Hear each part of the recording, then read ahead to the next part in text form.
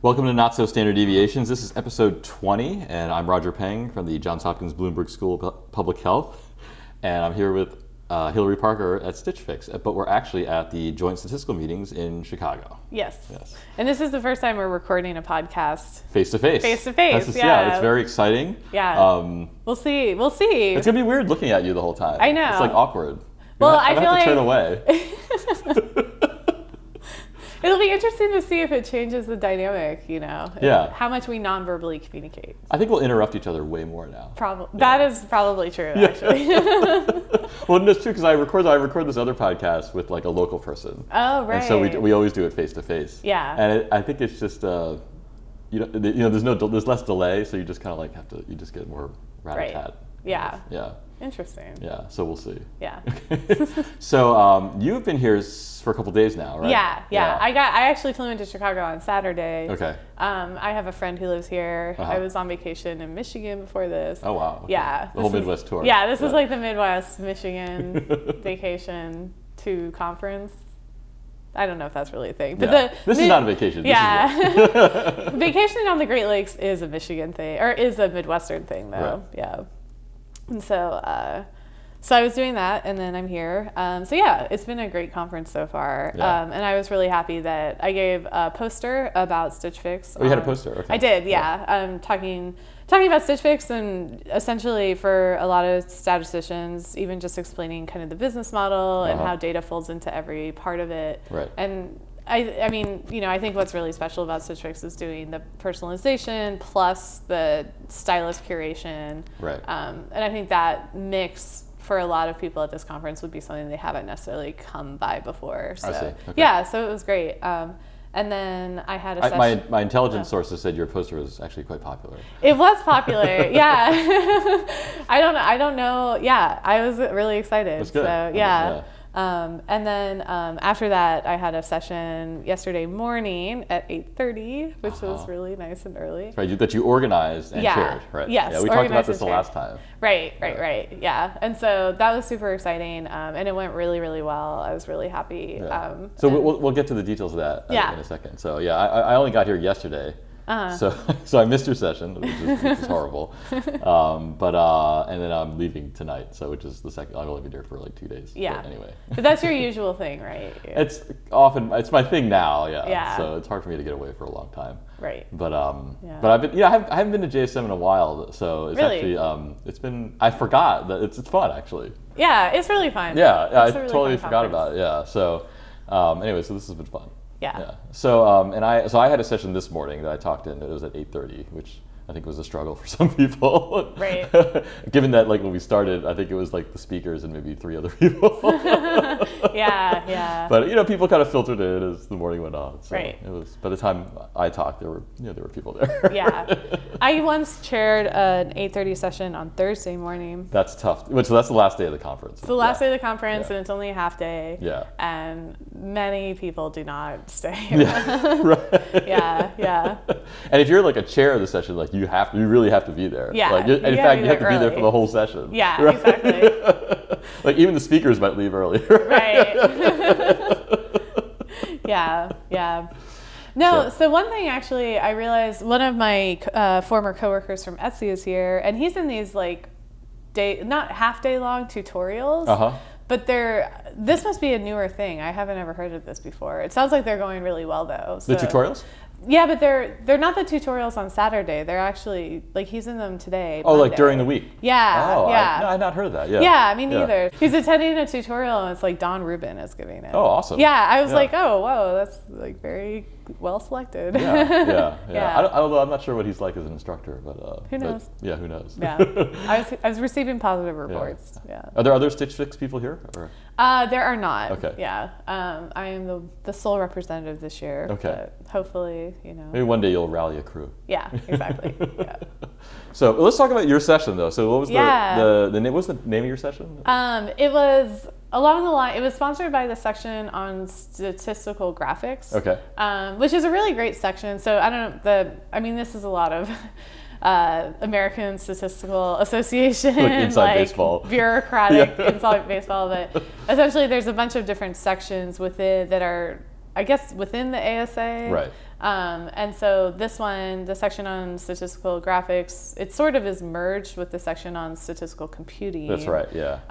But it's sort of where you would expect me, given my interest, to end up being aligned. It's like a lot of people from industry, and there's like, I know Hadley Wickham is on one, or at one point was on the board or whatever they call it, like well, the directors. he was like the head. I think he was was in the leadership of the section. Yeah, exactly. Yeah. And it's generally like they sponsor more applied talk. So the sections, the talks that are at JSM, are the sessions that are comprised of talks, are sponsored by these different sections. Right. So each section gets some sort of allotted number of invited talks and topic contributed. And so have you been on the program committee? No. You haven't had the honor? No. Have so you? I was for one time. I was on the program committee, and you get to see. There's a whole like kind of bureaucratic algorithm for like each of the sections gets a certain number of like sessions that they can organize, and so it's very like it's kind of crazy, but it works out every year. I was really lucky that Sherry Rose once not sat me down, but she explained the bureaucratic. I guess she's probably been on the program committee at one point. I think as a representative as another section. And so she explained to me exactly how it actually works. And do you feel like a better person now that you know that? Well, it just helps me make strategic decisions. Yeah, that's true. And so like I would never invited sessions are very hard to get in because like it's all this section politics. They have a very limited number. Right. Whereas topic contributed is much easier. So once she told me that, I was like, well, I'm only doing topic contributed. But then this one was invited because someone from the section reached out to me and asked me to organize it. So I was like, okay, sure. How did it go? It went awesome, if I can say so myself. It was a huge room, and at one point there was like standing room only, which I felt really good about. For an 8:30 session, that's a good deal. On the first day, or I guess on the second day, the first 8:30 session. Yes. And it was like I was really the title was something like applied data visualization and journalism and academia and industry or something like that. It was kind of like just like everything data visualization that's done more at scale, you know. And so it was super interesting. The first speaker was Hadley Wickham. And he gave this awesome talk about this new package he's working on called Modeler. So it's like Model R. And I thought I think it was early enough and the crowd was on board. But I bet if he gave it to a different crowd, it would have really ruffled feathers. In that and I'm so excited about it because essentially it's a way of really quickly getting model results into a tidy data frame, like into your original tidy. So you have a tidy data frame, which is like the data. Right. You run like a linear regression, get predictions, and then you just add that as a new column in your data frame. And so there's function, like there's a function that's just called like add predictions, and then add residuals, and the idea is that then for the average analyst who doesn't have a stats background, they can start to play with models and visualize the residuals and like look for trends. Like the idea was that most people who do data analysis understand the power of doing data visualization as exploration. And so he's like, well, if you kind of fold modeling into their tool set, they'll start to visualize model results and kind of understand that model's a way of helping remove, removing the things you can predict so that you can visualize the trends left over after the model, And so his hope is that people can start to visualize model results the way they would visualize raw data, and then as they get more interested in that, kind of back into the theory later. It's very kind of Tukey like way of thinking. So I think that's that way of thinking. The model, the benefit of the model in a way is that it gives you more data, quote, more data, because you have these predicted values, and then you have the residuals, which is more than like your original, just the raw data itself, right? So and so I think this is kind of like the same idea. You can kind of put the models in there and then kind of get more data out by looking at residuals and stuff. Exactly. And he had this example that anyone who's working with time series data would recognize is the flight time series data of like when people are booking flights. And, you know, he's like, you can look at this and kind of see that Saturdays are different. So you might want to do like a model that has day of the week in it, and then look at the residuals there. So it was just, I think he's really on to something. I mean, I was like, I can't wait to use the ad predictions function because that's always something where I'm like kind of fumbling around trying to make it like as tidy as possible. So this is obviously going to be, it's like one more line in your dplyr pipeline. Yeah. And then I think it's just, it'll be interesting to see how it changes my process. You know, like if it's going to get me to look at residuals more often, that's obviously a good thing. I think so. So yeah, I'm super excited about that. So that was... Did he talk? I'm just curious. Did he talk about residuals in the context of like not nonlinear, but a not linear regression, like Poisson or logistic or something like that? I'm just curious. Not so much. Okay. Yeah. Although, I will say I wasn't like. I was trying to like tweet out pictures and stuff. You were multitasking. Yeah. I was multitasking, making sure it's on time. So well, that's like a good chair should. I know. Yeah, totally. Yeah. That's totally why I didn't pick up every detail. I'm hoping he's good at publishing slides, so hopefully he'll put his slides up. Okay. Yeah. All right. But no, I agree. It gets more complex as you move to scenarios where the residual visualization might not be as kind of useful. Yeah, exactly. Okay. Yeah. But cool. Getting people to even run, linear regression rather than conditional means. Yeah. It's a big step. It's a big step. Yeah. Is it on like GitHub or something like that? Or? I think so. Okay. I think so. He was very caveat, this is extremely beta. He kind of was like, I'm not sure if I really want a lot of people to be using this yet necessarily. Yeah. So I think it was just more a presentation of like what he's working on and where the direction he's going in. So. But I mean, that being said, the code did work in his presentation anyways. Well, yeah. Maybe if you try it out, maybe don't file a ton of bug reports. I'm sure. Well, that's exactly right. Yeah. Maybe give it a minute. Maybe it'll get fixed. Right. Exactly. Yeah. So who was up next? So the next person was Andy Gross from the core data science team at Facebook. Oh, okay. Yeah, I don't know if you know Facebook's structure so well. No, I don't know at all. Yeah. They have a lot of people have data scientists. At least the last time I caught up with their internals. Yeah. A lot of people have data scientist as a job title. But many of them are embedded or there might be teams that are kind of embedded or coherent teams that are out there doing applied work. Yeah. There's also all these machine learning teams. It's just there's a ton of data people there. Yeah. What was that? No, I got the sense that it was pretty massive. Yeah. It's quite massive. Yeah. The core data science team it's an interesting group of, I think it's around 20. I could be totally wrong, but I think it's a smaller group. A lot of social scientists, people with a diverse set of backgrounds working on causal inference problems or their internal tooling. I would hesitate to call it an R&D group because I think they're much more applied than kind of your average R&D group. But they're just working on kind of interesting problems and then they have this kind of social science bend. Yeah. And so Andy was talking about data visualization on a massive scale. Yeah. And my favorite slide from his was how do you visualize big data? He's like, get a big screen. And he had this picture of this screen they had at Facebook that was just the size of a wall. Oh I mean, it was totally tongue in cheek. Yeah. But it was you saw these people up looking at this map of where users are located. It was pretty cool.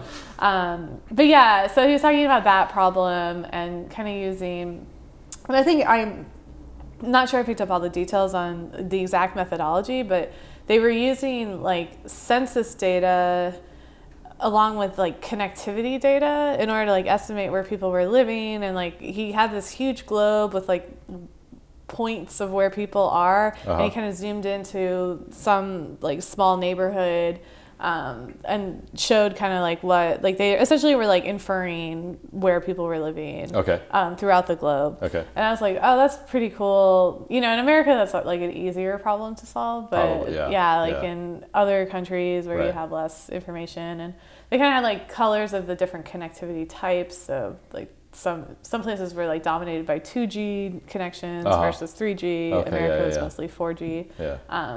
And so, I think again, the details I didn't totally pick up on, but it was some sort of like supplement on the census data, which I thought was really interesting from different countries. Yeah. So, okay. Cool. Yeah. Right. So that was awesome. And then one of those feelings of, Facebook is doing, they're like solving problems that most people don't even have, right? It's like I would feel like that work is not really generalizable because like who's who's gonna have that much data of that nature, right? I think, but it was interesting because they were using this, because I actually asked the question afterwards. I was like, who's kind of consuming this data, like who are you creating these visualizations for? And he was like, it's a big way that we decide strategic efforts of like where to expand or where to, like company strategic efforts. Exactly. Like I know that at one point, and I'm also shaking out on these details, but I think Facebook's been doing a lot of efforts to get like more internet connectivity in certain countries, and Africa. Exactly. And so I think that I'm sure that this is part of that. Right. Okay. Which is, like, I mean, I know there's like I've definitely seen a lot of debate about this because it's kind of like if a company is like bringing you your connection to information, like what's their agenda, and exactly. Like that. But then at the same time, like, wow, they are throwing really advanced methods at this. That, like, what do you think? So was there something to take away for the lesser folk in the audience? Do you think? I don't know. I mean, well, I think the idea that visualization can help these strategic decisions, and that you I cannot express how like beautiful this globe was. Like it was like, I mean, it's one of those things where I'm sure this wasn't just like Mark Zuckerberg needs a really pretty globe, right? I'm sure that there was some reason why they really wanted this to look really high quality, but there was an actual use for it. But I guess the takeaway would just be like, investing if that company is investing in data visualization at that degree to make decisions, like it is like multi-billion-dollar decisions. Exactly. Like it is probably a good thing to do. Fair enough. And like just thinking strategically, I think he had some slides about like, how do you visualize big data, make it small? Like, the modeling necessary. I think that was a lot with like kind of this like census supplement model.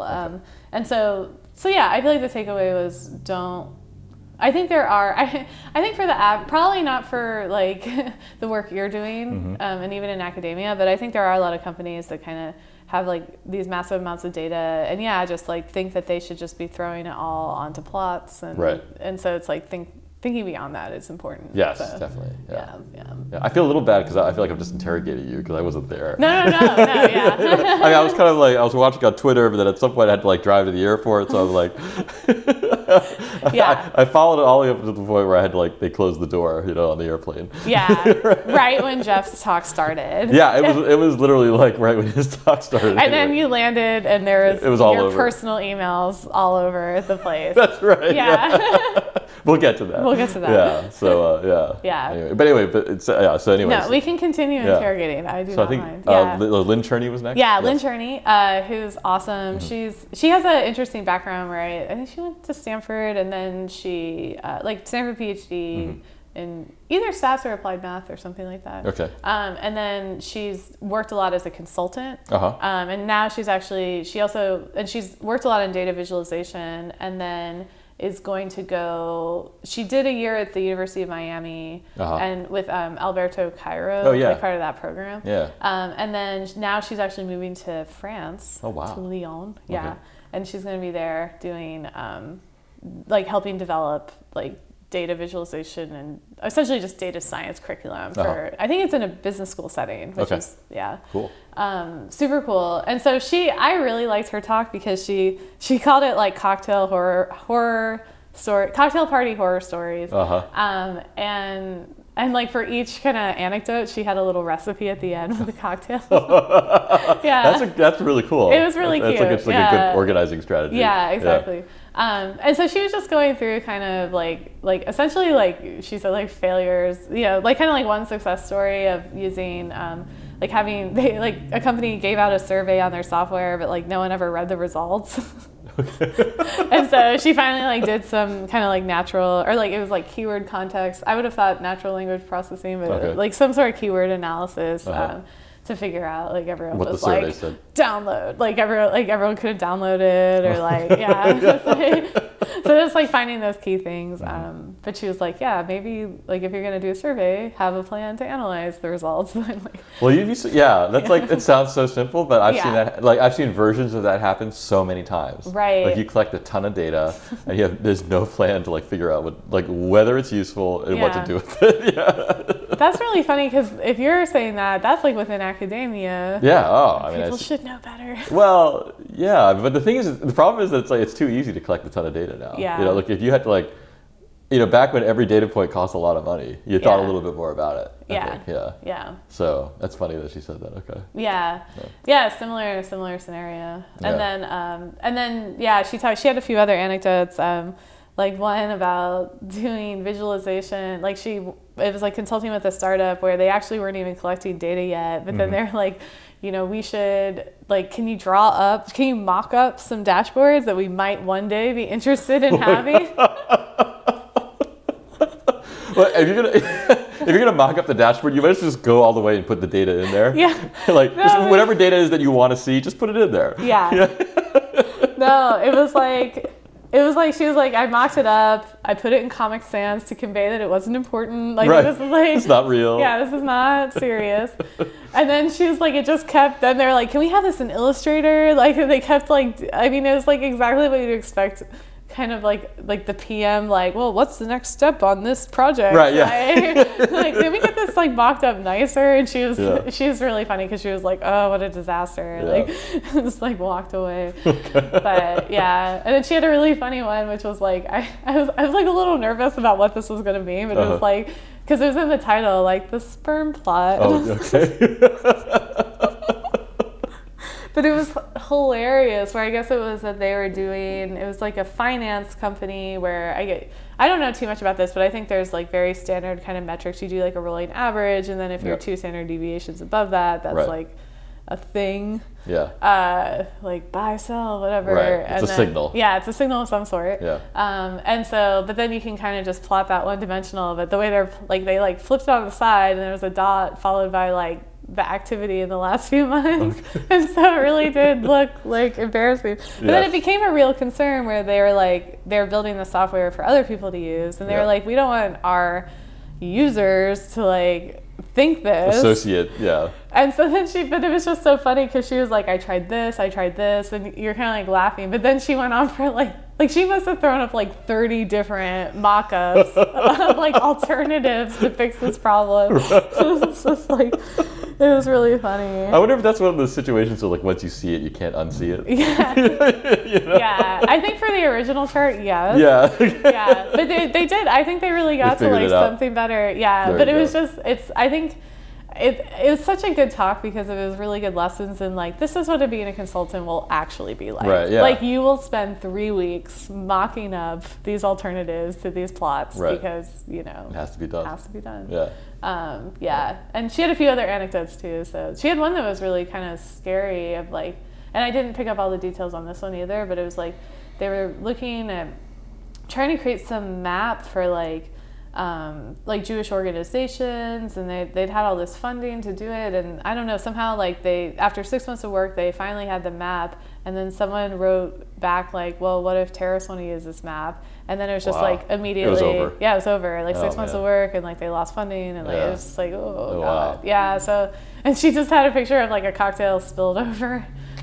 I was I don't know what the recipe is. Think through these things ahead of time. Yeah, it's yeah. But yeah, so it was great though. That's very funny. It sounds like a great talk. Yeah. And then there was the guy from 538. Yeah, Andre Shankman. Yeah. And that was awesome, and obviously very close to my heart. Yes. I was like, I've been on your website a lot. Yeah, it's been a busy year. Very busy year for them. I worry about like, are they getting enough sleep? Like, at one point there was like, whenever, because the Olympics are supposed to are about to happen, like next week or something. And they're gonna have it's just gonna be a lot. So they, but yeah, he was just talking about their workflow, which I thought was really interesting. I mean, he went through a lot of like, here's what 538 is, how we evolved. Here's the, here's like some examples of stories, and then just went through like how they get reporters with different technical backgrounds making charts that are, you know, publication quality. And I think it's a good mix where they have a few internal tools where you can kind of copy paste from Excel, which is, you know, like obviously, like if you've been listening to this podcast, like, we've talked about it. Like you know, my alarm bells go off a little, but I mean, I think it's but I think like the real world, like exactly uses Excel. It's just, and like at the end of the day, like they are doing much more routine visualizations than even us, right? And so they need them to have these certain standards. So like creating an internal tool that creates, you know, a bar chart that looks exactly the way that it should for publication is like a really high like ROI for them, I guess. Yeah. And then, but they also have a lot of R, and they try to publish. I know they like publish their R code when they as they are able to for their analyses. And so I think a lot of times they'll create a plot in R, and then it'll go to Illustrator for kind of like the final fancy. Touches, And that was a really fun session too, because there was a ton of questions afterwards about like what's the tool that they use for creating tables is called Carpenter, which I was like, oh. But there's a lot of questions about the very specifics, like what you use to build that tool, how do you train people to use the tools. So it's just, I mean, I think it's those like data heavy journalism shops are so similar to your average like analyst group. Right. Yeah.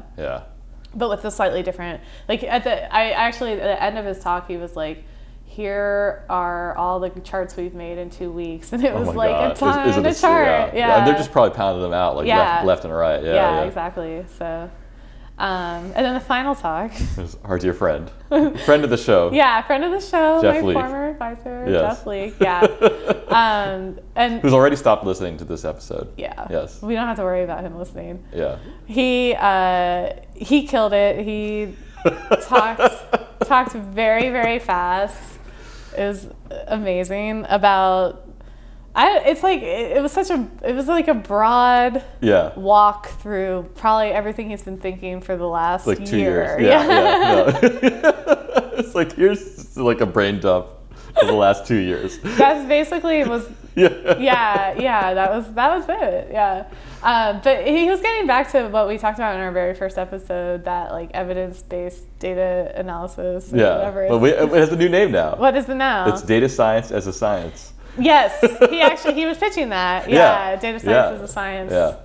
But you have a book called The Art of Data Science, right? That's true, yes. So that book is now out of date. We got to replace it with data science as a science now. Are you on board with this branding? Yeah. I'm definitely. I think it sounds better than evidence-based data analysis. That's for sure. I agree, because every time I literally still cannot remember. Yeah, you can. Yeah. Since this is like the fourth time you couldn't remember it. Like I think it's time to put the stake in it. Yeah. Yeah. EVDA. I didn't even think about the fact that EVDA, there's a like finance, like EBITDA is a finance thing. Oh, EBITDA, yeah. So it's like, no, not good. Anyway, everything is bad about that. Yeah, everything was bad about it. Data science as a science now. Yeah. So he was essentially pitching this data science as a science idea. Yeah. And he had an amazing slide where he was like, like, how you decide to do the things you do. So he used, Hadley uses this diagram. I think Jenny called it the Krebs cycle of data science. Yeah, right. It's just like, you like munch the data, then you like do the kind of cyclical, like model, visualize that. And so, but he I annotated that with like what he does, like what made him do. Well, the rationale for why. I saw that on Twitter. Yeah. Yeah, it was like tidy. David Robinson told me to. That's right. And then the best one, the closest to mea culpa we've seen from him was visualize bad life decisions. Yeah, it's not gonna get. Yeah. Yeah. I mean, I think you're not gonna get him to put it on a slide. Yeah. Like an actual outright. I think. Well, but he did. He put. I guess. Yeah. Yeah. But it was pretty funny. It was like very. I think it was very honest. Yeah. Yeah. And like, I mean, obviously tongue in cheek, but like, frankly, everyone's like Krebs cycle is going to have similar, like, oh yeah, because a professor told me, or someone, or like, like at one point I tried out this package, and then, and so he was talking about that. He made a lot of references to the ggplot. He was like, one time I wrote this thing about ggplot. I will say that he did not point out that he was writing that in direct response to this podcast. That's true. Yeah. But he did give us a shout out later on. Oh, okay. Well, as long as we got in there somewhere. But it was pretty funny. Yeah. So then like kind of the arc of it was him starting with this like, oh, never talk about. He's like, I've been writing blog posts for a while, and then I write one thing about ggplot too. And the internet's just set on fire. The internet just like everyone stops everything they're doing for 2 weeks. Right. Yeah. Right. Yeah, it was pretty funny. Hadley was right in front row. That's right. Yeah. And then so the arc was that like putting this data science as a science into action was that you all, I don't know how much you've been involved, but he was doing essentially a study on Coursera participants, asking them to create graphs, one in ggplot. Or he was asking people to create graphs, and then you get one of two sets of instructions, like either you're using like, please use base graphics, and like, here, and it had like faceting in it. And, there were some elements that would be kind of easy in ggplot2, and, stuff like that. Yeah. So the two groups were like use ggplot2 or use base graphics. Exactly. Yeah. For a prompt that like had aspects that were easier and both a prompt that was like sufficiently broad. Yeah. So I had to say, so I was involved in setting that experiment up because it happened in one of my classes. Oh, cool. But I never saw the data. Yeah. Because he was like preparing the slides like 24 hours before the talk, so I never saw the results. I'm like curious to see. Well, he showed us the 22 data points. So we set up the trial in my smallest class. Oh, really? And so the number of people that go through that class is not super high. Yeah. No, it was. I mean, he. It was one of those things where it's like, okay, this is very small sample size, lots of bias involved, because I think it was some sort of voluntary. Yeah, it was voluntary. Yeah, and so I think, and he also did not report confidence intervals. So okay. Hard to know if there were significant differences, but there was like one. I think one of them was like in kind of like in line with what he was saying. Like one of them, people were saying it was easier in base or something. The visually appealing one was like 95% of people said that about ggplot versus like 40% of base or something. Right. So it was probably significant. Yeah. Even if it were. Even if it's small sample size, like bias, whatever. No. But it was interesting, and I think I mean he wasn't trying to act like these were the actual results. It was more like proof of concept that this could happen. Yeah. Because he actually was mentioning that he needed to get IRB approval to do this. Yeah. But I think that's and we afterwards we were chatting a little bit about it too, where it's like there's kind of the the reason he shouted out the podcast was because he was like they talked about kind of the user testing aspect of it. For kind of does this visualization convey the information versus I'm interested in kind of like that first step of like is the analyst able to get what they want, and I think that's like ideally those are definitely two separate sides of the problem that need to be independently studied, but then obviously the tooling should be informed from both. I mean, I think that his work kind of doing these randomized trials is in a way, it's kind of asking the question, what should you want? And so it's different, and I think there's going to be some. Just like I think when it comes to like medicine, doctors usually want to do things a certain way, but often the evidence suggests otherwise, and so it's there's a little bit of kind of give and take there, I think. And there always will be, I think. Yeah. So. Yeah. I think you can't like follow you can't just be. This is you said you phrased it this one day like the race to the bottom of statistical tooling. Tooling? Yeah. I can't remember what we were talking about, but well, we were talking about like internal tools. Oh yeah, it's like so the issue is that like if there's kind of like the incentive is just to like provide the tool that gives people what they want, right? Not necessarily what they need to hear. Exactly. Yeah.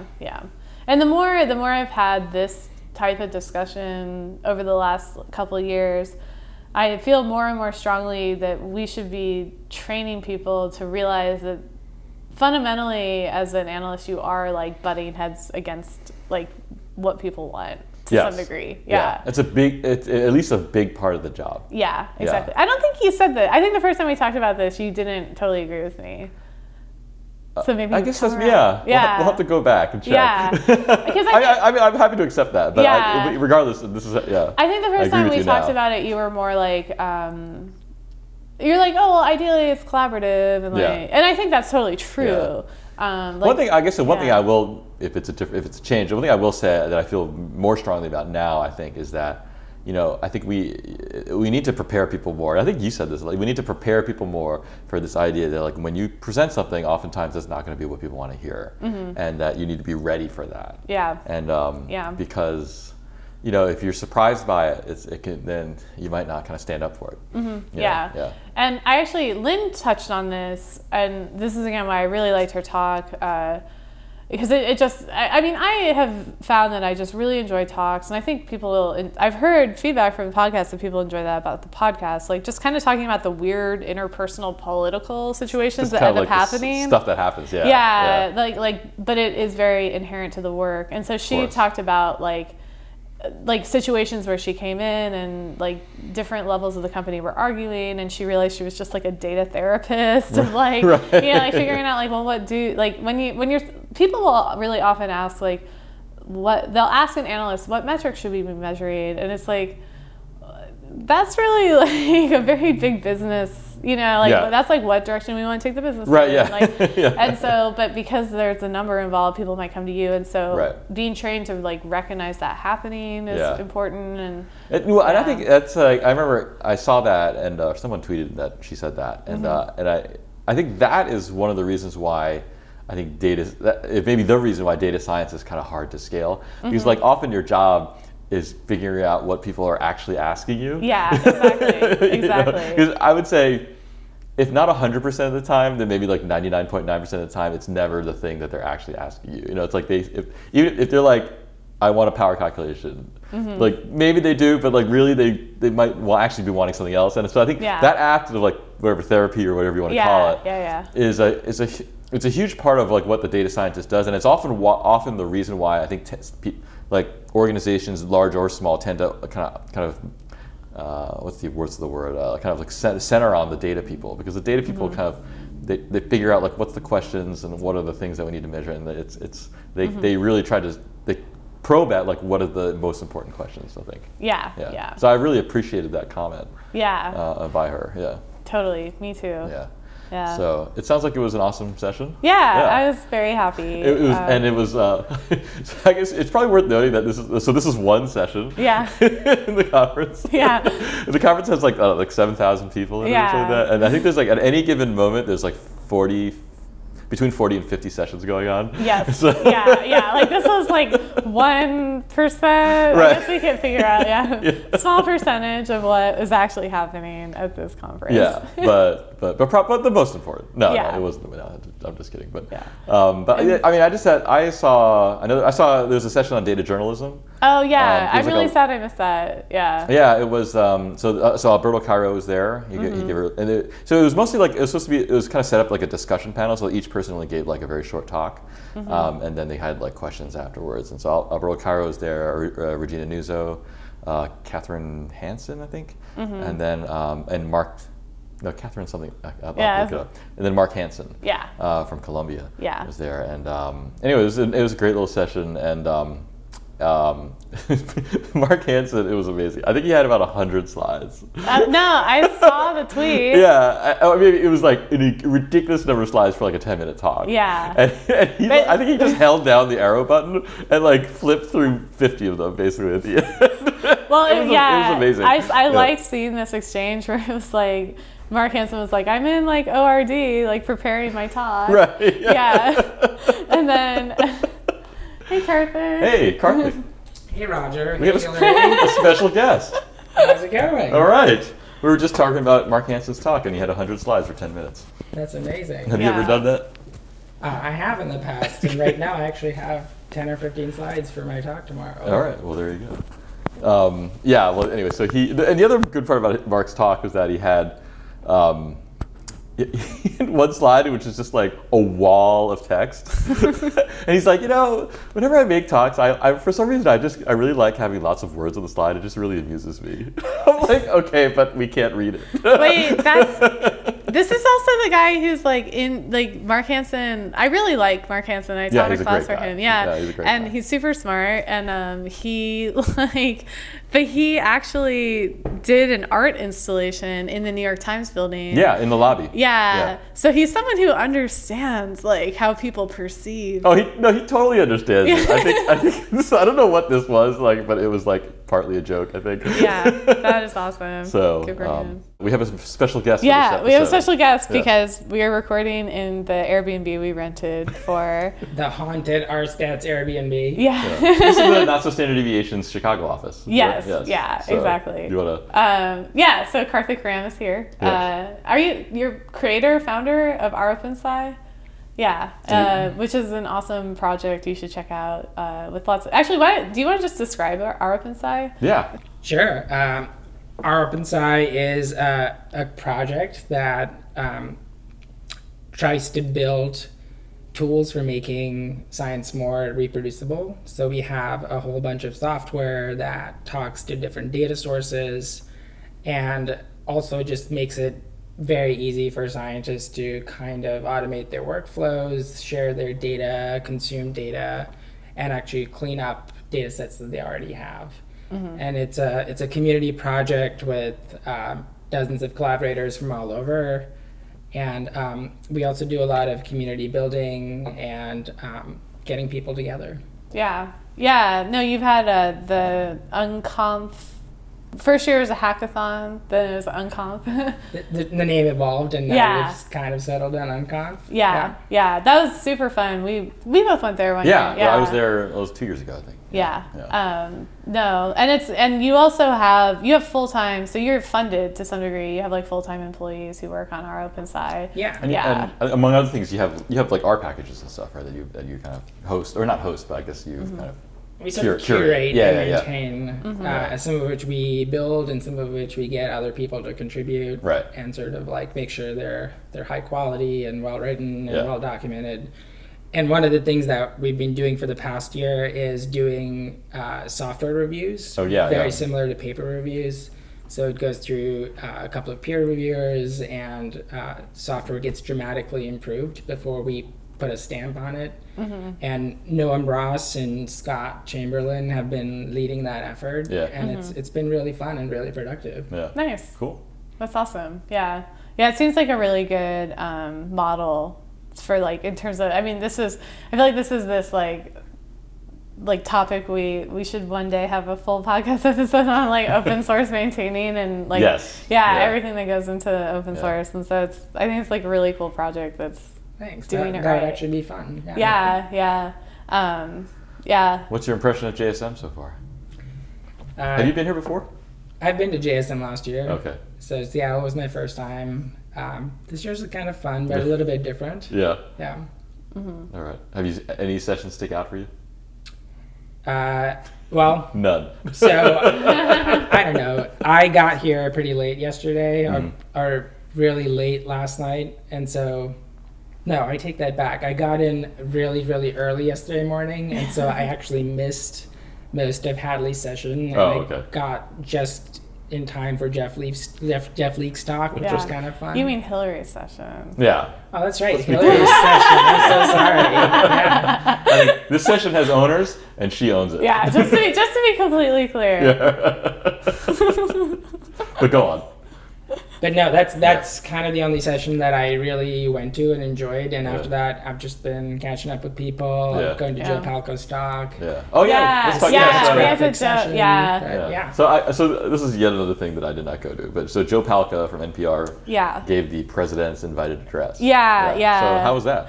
I loved it. I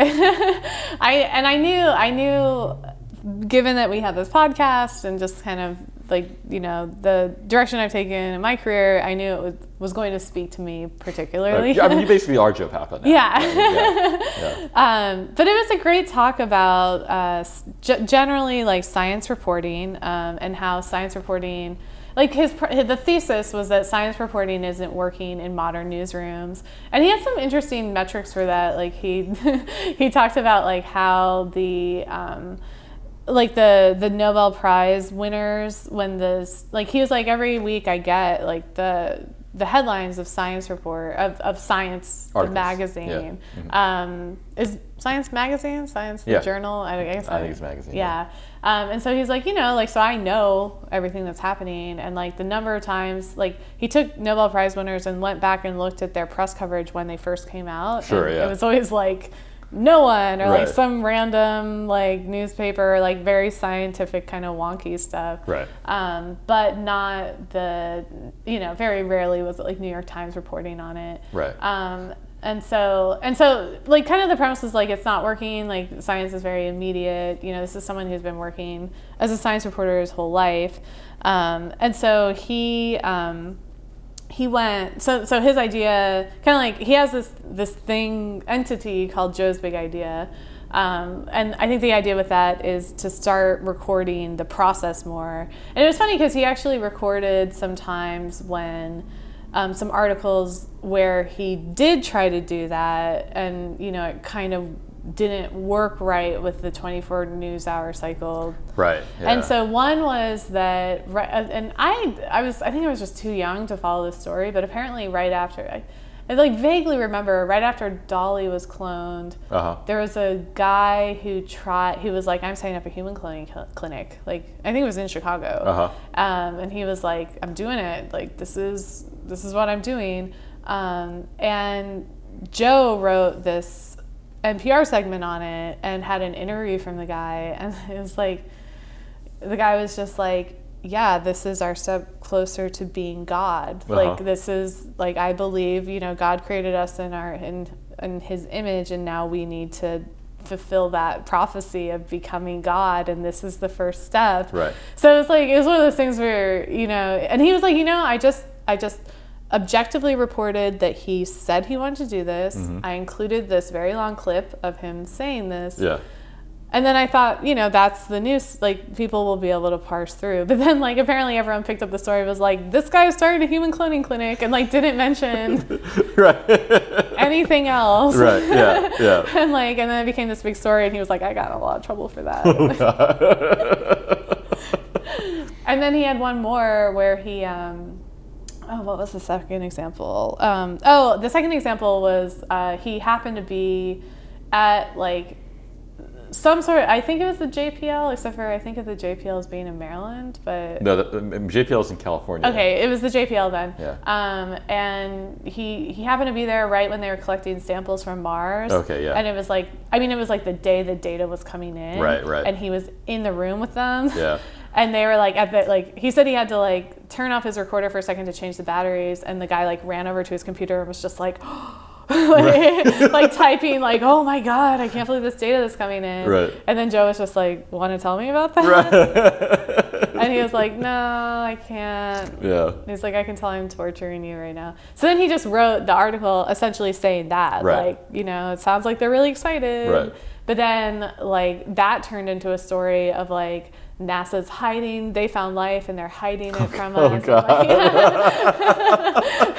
It's just like, oh no. No, they just found rocks. Yeah.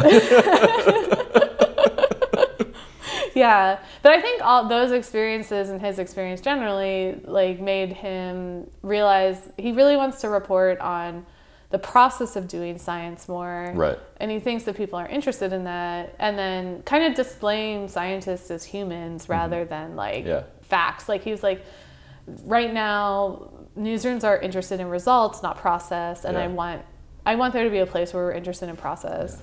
It's interesting that he thinks that people are interested in seeing that, because I might hypothesize that, but I don't know. I don't have a sense that necessarily people are interested in that, but maybe he has a better sense of it. Yeah. You know, we have listeners, right? Yeah, well, that's true. People, No, so like the reason that's this fair, like, like the reason this spoke to me was because I feel like, I mean, you know, to get like like I feel like that's exactly what we're trying to do. Yeah. And like, it was very validating to hear, you know, someone who's been in that field his whole life say the same thing. Yeah. And so I asked this question, which is kind of scary in front of like the whole room, where I was just like, you know, like what do you think we should be doing differently and better? And because it is, we as statisticians.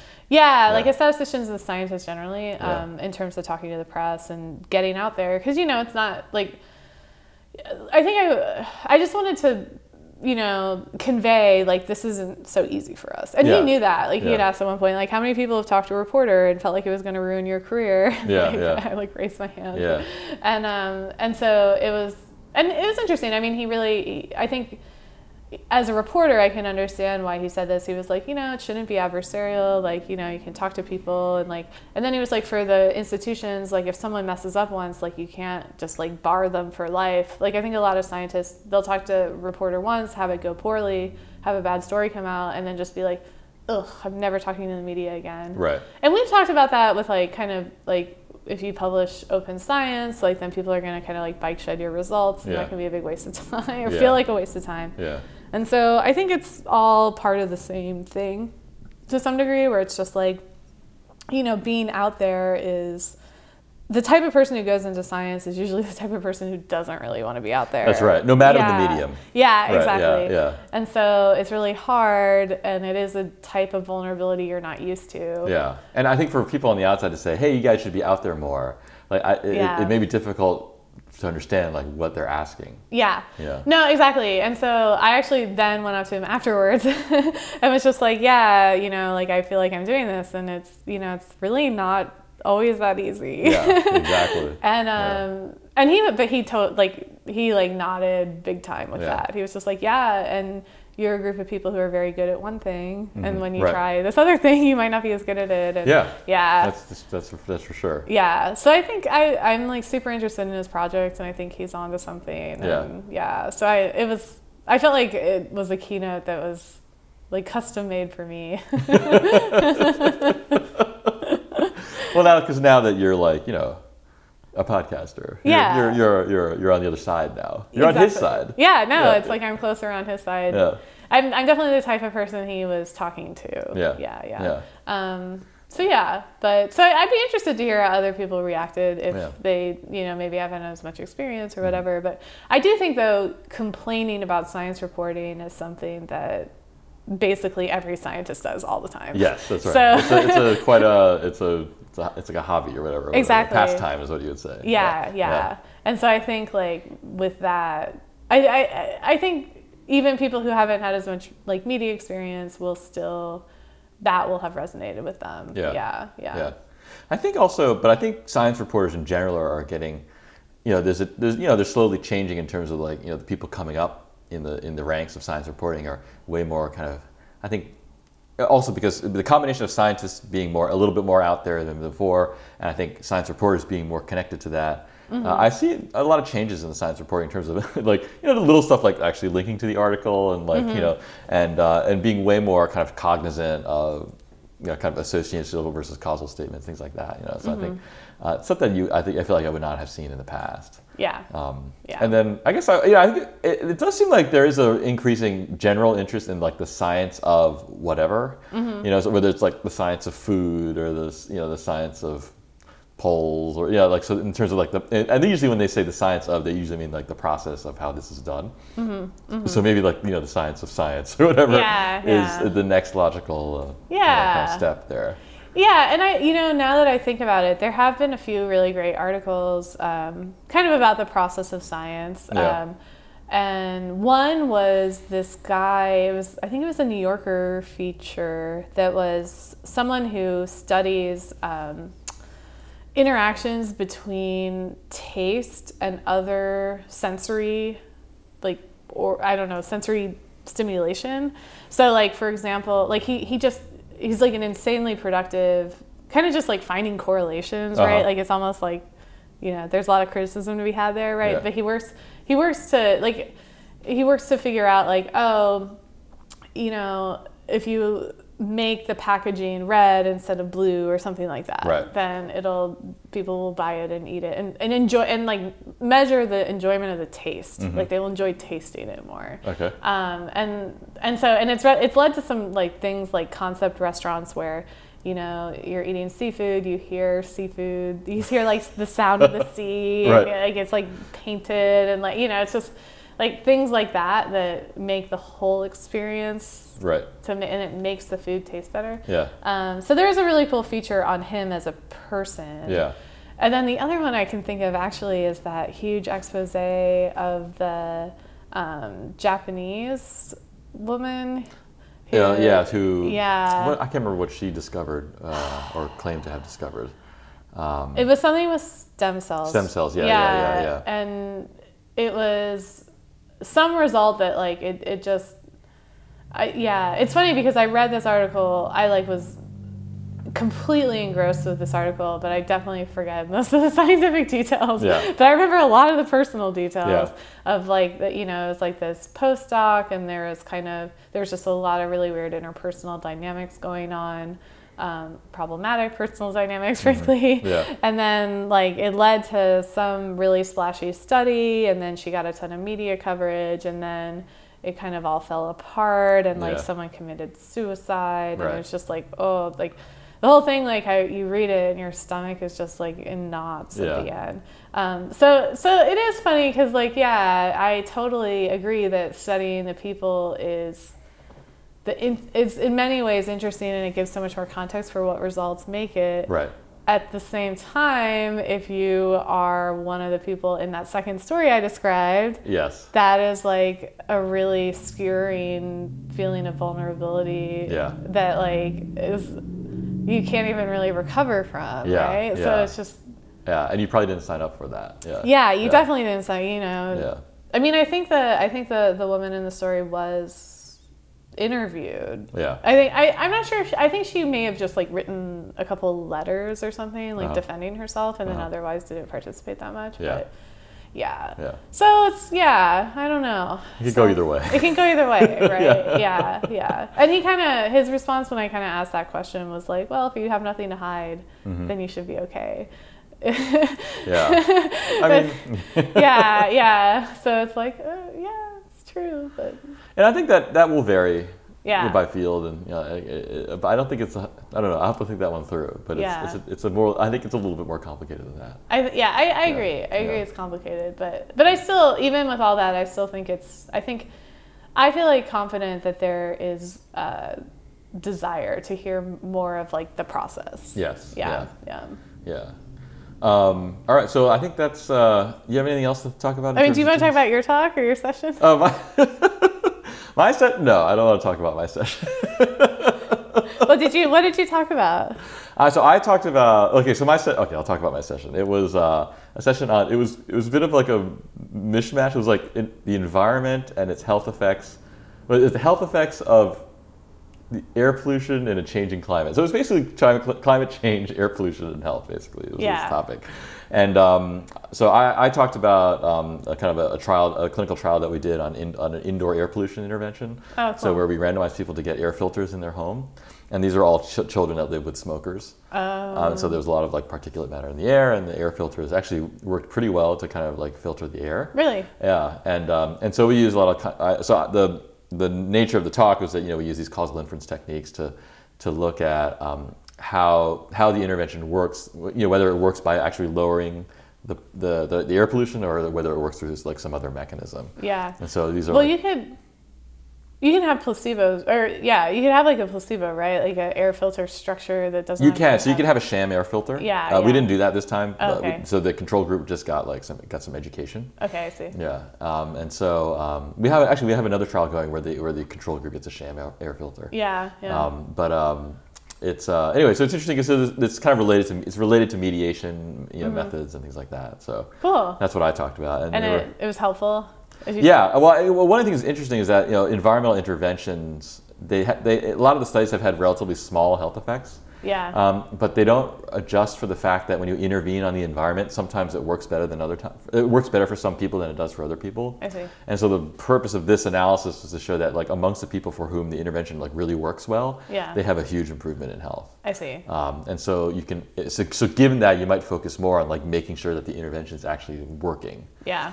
So for example, if you give someone an air cleaner, you want to make sure that they like plug it in and use it. Yeah. And so. That's cool. Yeah, stuff like that. See, now I feel like I'm the science reporter where I'm like, so I should get an air filter, huh? Right. So the bottom line. What's the bottom line? No, but I think I feel vindicated because I have like an embarrassing number of air filters in my very small studio. You do? Okay. And you're not a smoker. I'm not a smoker. I don't know why. I just got one and then it like turned into having 5. I was like, well, I just, God. You need clean air. I know. Well, actually, I just recently learned that. So in Beijing, they're gonna in like a park in Beijing, they're gonna install like a massive air filter in the park. Like outside. Outside, yeah. And so like an enormous one. And the idea is that they're gonna like carve out this like I don't know how many feet by how many feet square, where it's like that's gonna be like the one square out in Beijing that's gonna be clean. Oh my God, that's so sad. Yeah. Oh no! It's like people are gonna have to like wait in line, right? Yeah, I think it's like an art project basically. Yeah. It's not like practical, but the point is to like give people an understanding of what it's like to live with clean air. Oh, that's so sad. Yeah, it's scary. Oh no. Yeah. I also saw an article about I think it was Nepal. There was some sort of like press on air pollution in Nepal. Yeah, it made me think of you because they said it was higher pollution than Beijing.